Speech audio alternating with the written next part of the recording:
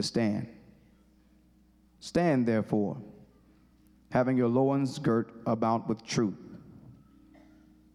and having on the breastplate of righteousness, and having your feet shod with the preparation of the gospel of peace. Above all, taking the shield of faith, wherewith ye shall be able to quench all the fiery darts of the wicked. And take the helmet of salvation, and the sword of the Spirit, which is the word of God. Bow your heads with me very quickly. Father, we tell you thank you for yet again another day. Thank you for this time of sharing. We pray for receptive hearts and for receptive minds. We bind the spirit of the enemy that comes to steal, kill, and to destroy, to come to cloud the mind that we may not be able to receive your word. We speak that the word of God would fall onto good ground, that we would not just be hearers of your word, God, but give us strength to be doers. We pray that your name would be glorified. The enemy would be terrified. Every sick body would be healed. Every broken heart would be mended. Every crazy mind, God, will be regulated. We speak life even in the midst of death. Power of life and death, it flows out of our tongue. And we announce right now, we serve the devil notice right now that today will not be like any other day, but today will be the beginning of the best days of the rest of my life. We give you praise, we give you honor, we give you glory. It's in Jesus' name we pray. And every heart and mind says, amen. If I would have a thought for this morning, my thought would be spiritual gladiator. Spiritual gladiator. I wanted to come here to the book of Ephesians that deals with the armor of God, who was penned by that great apostle who we have been preaching about the last few weeks by the name of the Apostle Paul.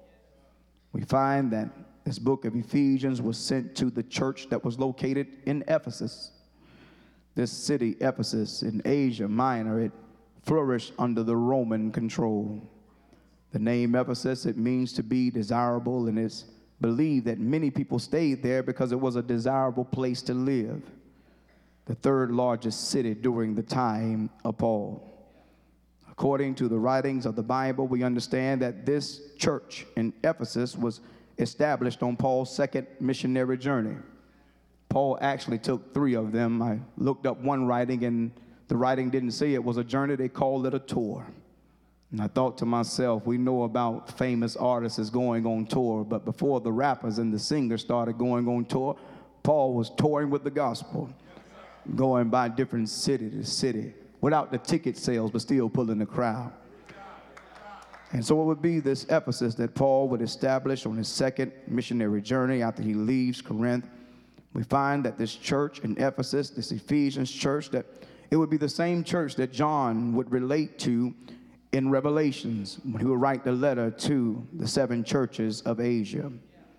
This church that most theologians seem to believe that it withstood the test of time, that even after the apostles were gone, decades later, this Ephesians church would still be standing. It is this church at Ephesus that we find in Acts chapter 19 that many sick people were healed, that devils were cast out from the aprons from Paul's body, that as he labored in the gospel and sweated in the gospel, they would take the cloth from off of his body and lay hands on people, and they were miraculously healed. It is in this same church of Ephesus and same place of Ephesians that we find that this is where the devil knew Paul's name. As we discussed on last week, that I don't know if Paul knew the devil, but the devil sure enough knew Paul. That was in Ephesus. But I wanted to come here because in this place of Ephesus, the church started with a little bit of turmoil, as most of the churches that Paul would begin. We find that in that Acts chapter 19, that the people of Ephesus, that they worshiped a goddess called Diana.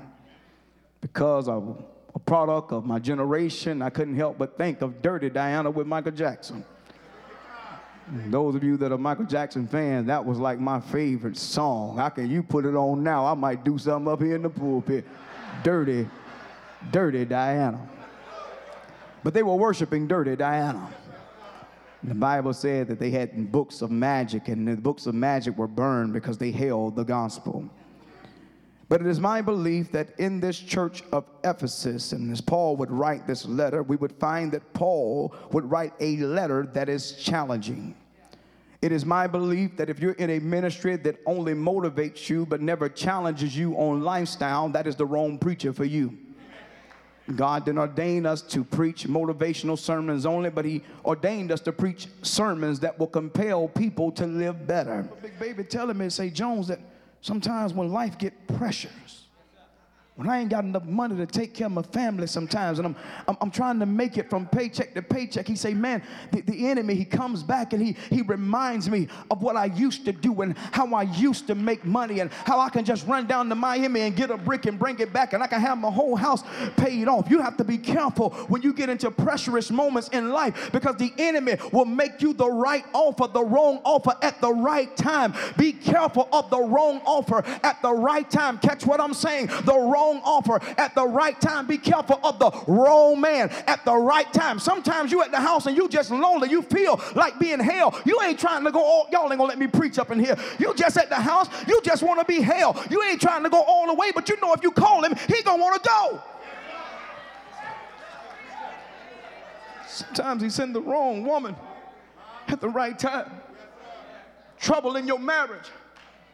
The wrong woman. Get out of there, Jones. Y'all come on. I don't want to say that. So Paul challenges the believer. Y'all don't want that. Let's get on out of here. So Paul challenges the believer. He challenges them and he tells them. Verse 29, he says, listen here. He said, let no corrupt communication come out of your mouth. Profanity uses. Using words that does not edify, that does not glorify. Some of us come from a history of always cussing. Some of us still cussing. If you want to know whether or not you delivered from profanity, just have you a few kids. I'm going to tell you, kids will make you, y'all ain't going to say amen. Listen, kids will let you know whether or not you finished cursing. If you ain't finished cussing, trust me, your little baby will let you know. Because they going to do something that bring you right. You know what? Boy, you don't even know. You know kids up, y'all, okay. But let no corrupt communication proceed out of your mouth. He talks about bitterness. He talks about anger. I don't want to stay on anger, but there's some of us that deal with the spirit of anger. And anger can turn into wrath. Paul says you have to battle these things. He challenges us not to allow anger to dominate us. There's some of us that are angry by, you wake up mad. You wake up and don't want to talk to nobody. Hey, I don't feel like all that today. Listen, folk that wake up mad, you be mad because somebody else woke up happy. What they all happy for? It's 7 o'clock in the morning. Why she coming into work smiling? Girl, it's 7:30. Be able to stand against the wiles of the devil, that you may be able to stand against the tricks of the enemy. You may be able to stand when the devil sends the wrong person at the right time. You must not only operate in God's strength, but you must put on the armor. Notice in verse number 11 and verse number 13, he deals with the armor of God, but you also see this word. You see the word called stand. You see stand in verse number 11, and you also see stand in verse number 13. May I submit to you that God's purpose for you and I is not to be falling down all the time, but his purpose is that we stand. This is why Jude said, now unto him that is able to keep you from falling and to present you faultless. He said God is able to keep you not always falling, but God is able to keep you. Somebody shout standing. You ought to say, I'm going to stand. So he tells them in 11 and 13 to put on the armor and to stand against the wiles of the enemy. By the time you get to verse number 12, the Apostle Paul say, let me let you know who your real enemy is. Your real enemy is not the wife. Your real enemy is not the husband. The real enemy is not your child. The real enemy is not your job. He says, but the real enemy is spiritual wickedness. There are powers and principalities, and he said they are set up in high places. See, you can't get the victory until you can identify who your enemy is, because until you can identify your enemy, you're going to be fighting against the wrong person. May I say submit to you that we have been fighting the wrong people. We have been fighting against flesh and blood. The Bible says in the book of Corinthians, it says, for though we walk in the flesh, it says that we war not after the flesh. And so the flesh is not my fight. What you can see is not your fight. How do you know this, young preacher? Don't you remember when Jesus Christ was talking about going to the cross and Peter grabs Jesus and he says, Lord, be it far from thee. And Jesus looks at Peter and he says, get thee behind me, Satan. Now he was talking, looking at Peter, but he was addressing the spirit that was controlling Peter. May I submit to you, you got to stop addressing the person and address the spirit that's controlling the person. Because if you don't address the spirit, you really don't address the problem. It is the word of God. Can I preach this thing just like I feel? You see, the word gladiator, it comes from a Latin word called gladius, and gladius means it means a sword, but gladiator means I'm a swordsman.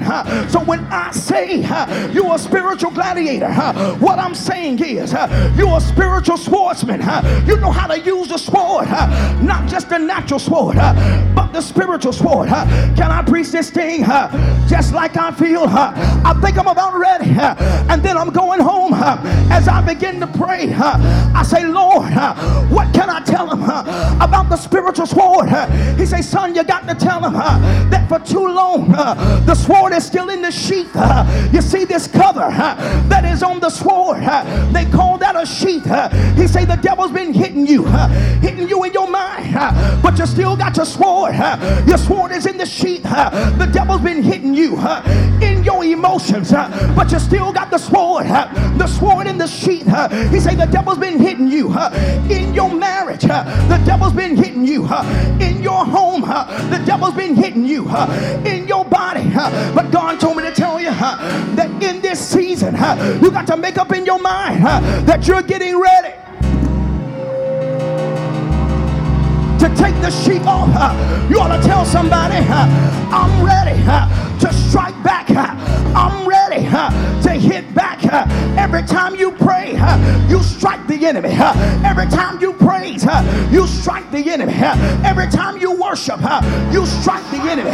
You ought to turn to a neighbor and say, neighbor, that Bible don't do you no good if you don't quote it. That Bible don't do you no good if you don't speak it. That Bible don't do you no good if you don't live it. You want to tell somebody, you got to strike back. You got to tell the devil, nay, in all of these things, we are more than conquerors. You got to tell the devil that no weapon that is formed against me, it shall not prosper. You got to tell the devil that when you come in like a flood, that God will lift up a standard against him. God told me to tell you, it's time to pull the sword out and fight for your family. When you get home, anoint your baby, anoint their room, anoint their house, anoint their mind. You ought to tell somebody, I'm pulling out my sword and I'm fighting back. I'm fighting back. I'm fighting back. I'm fighting back.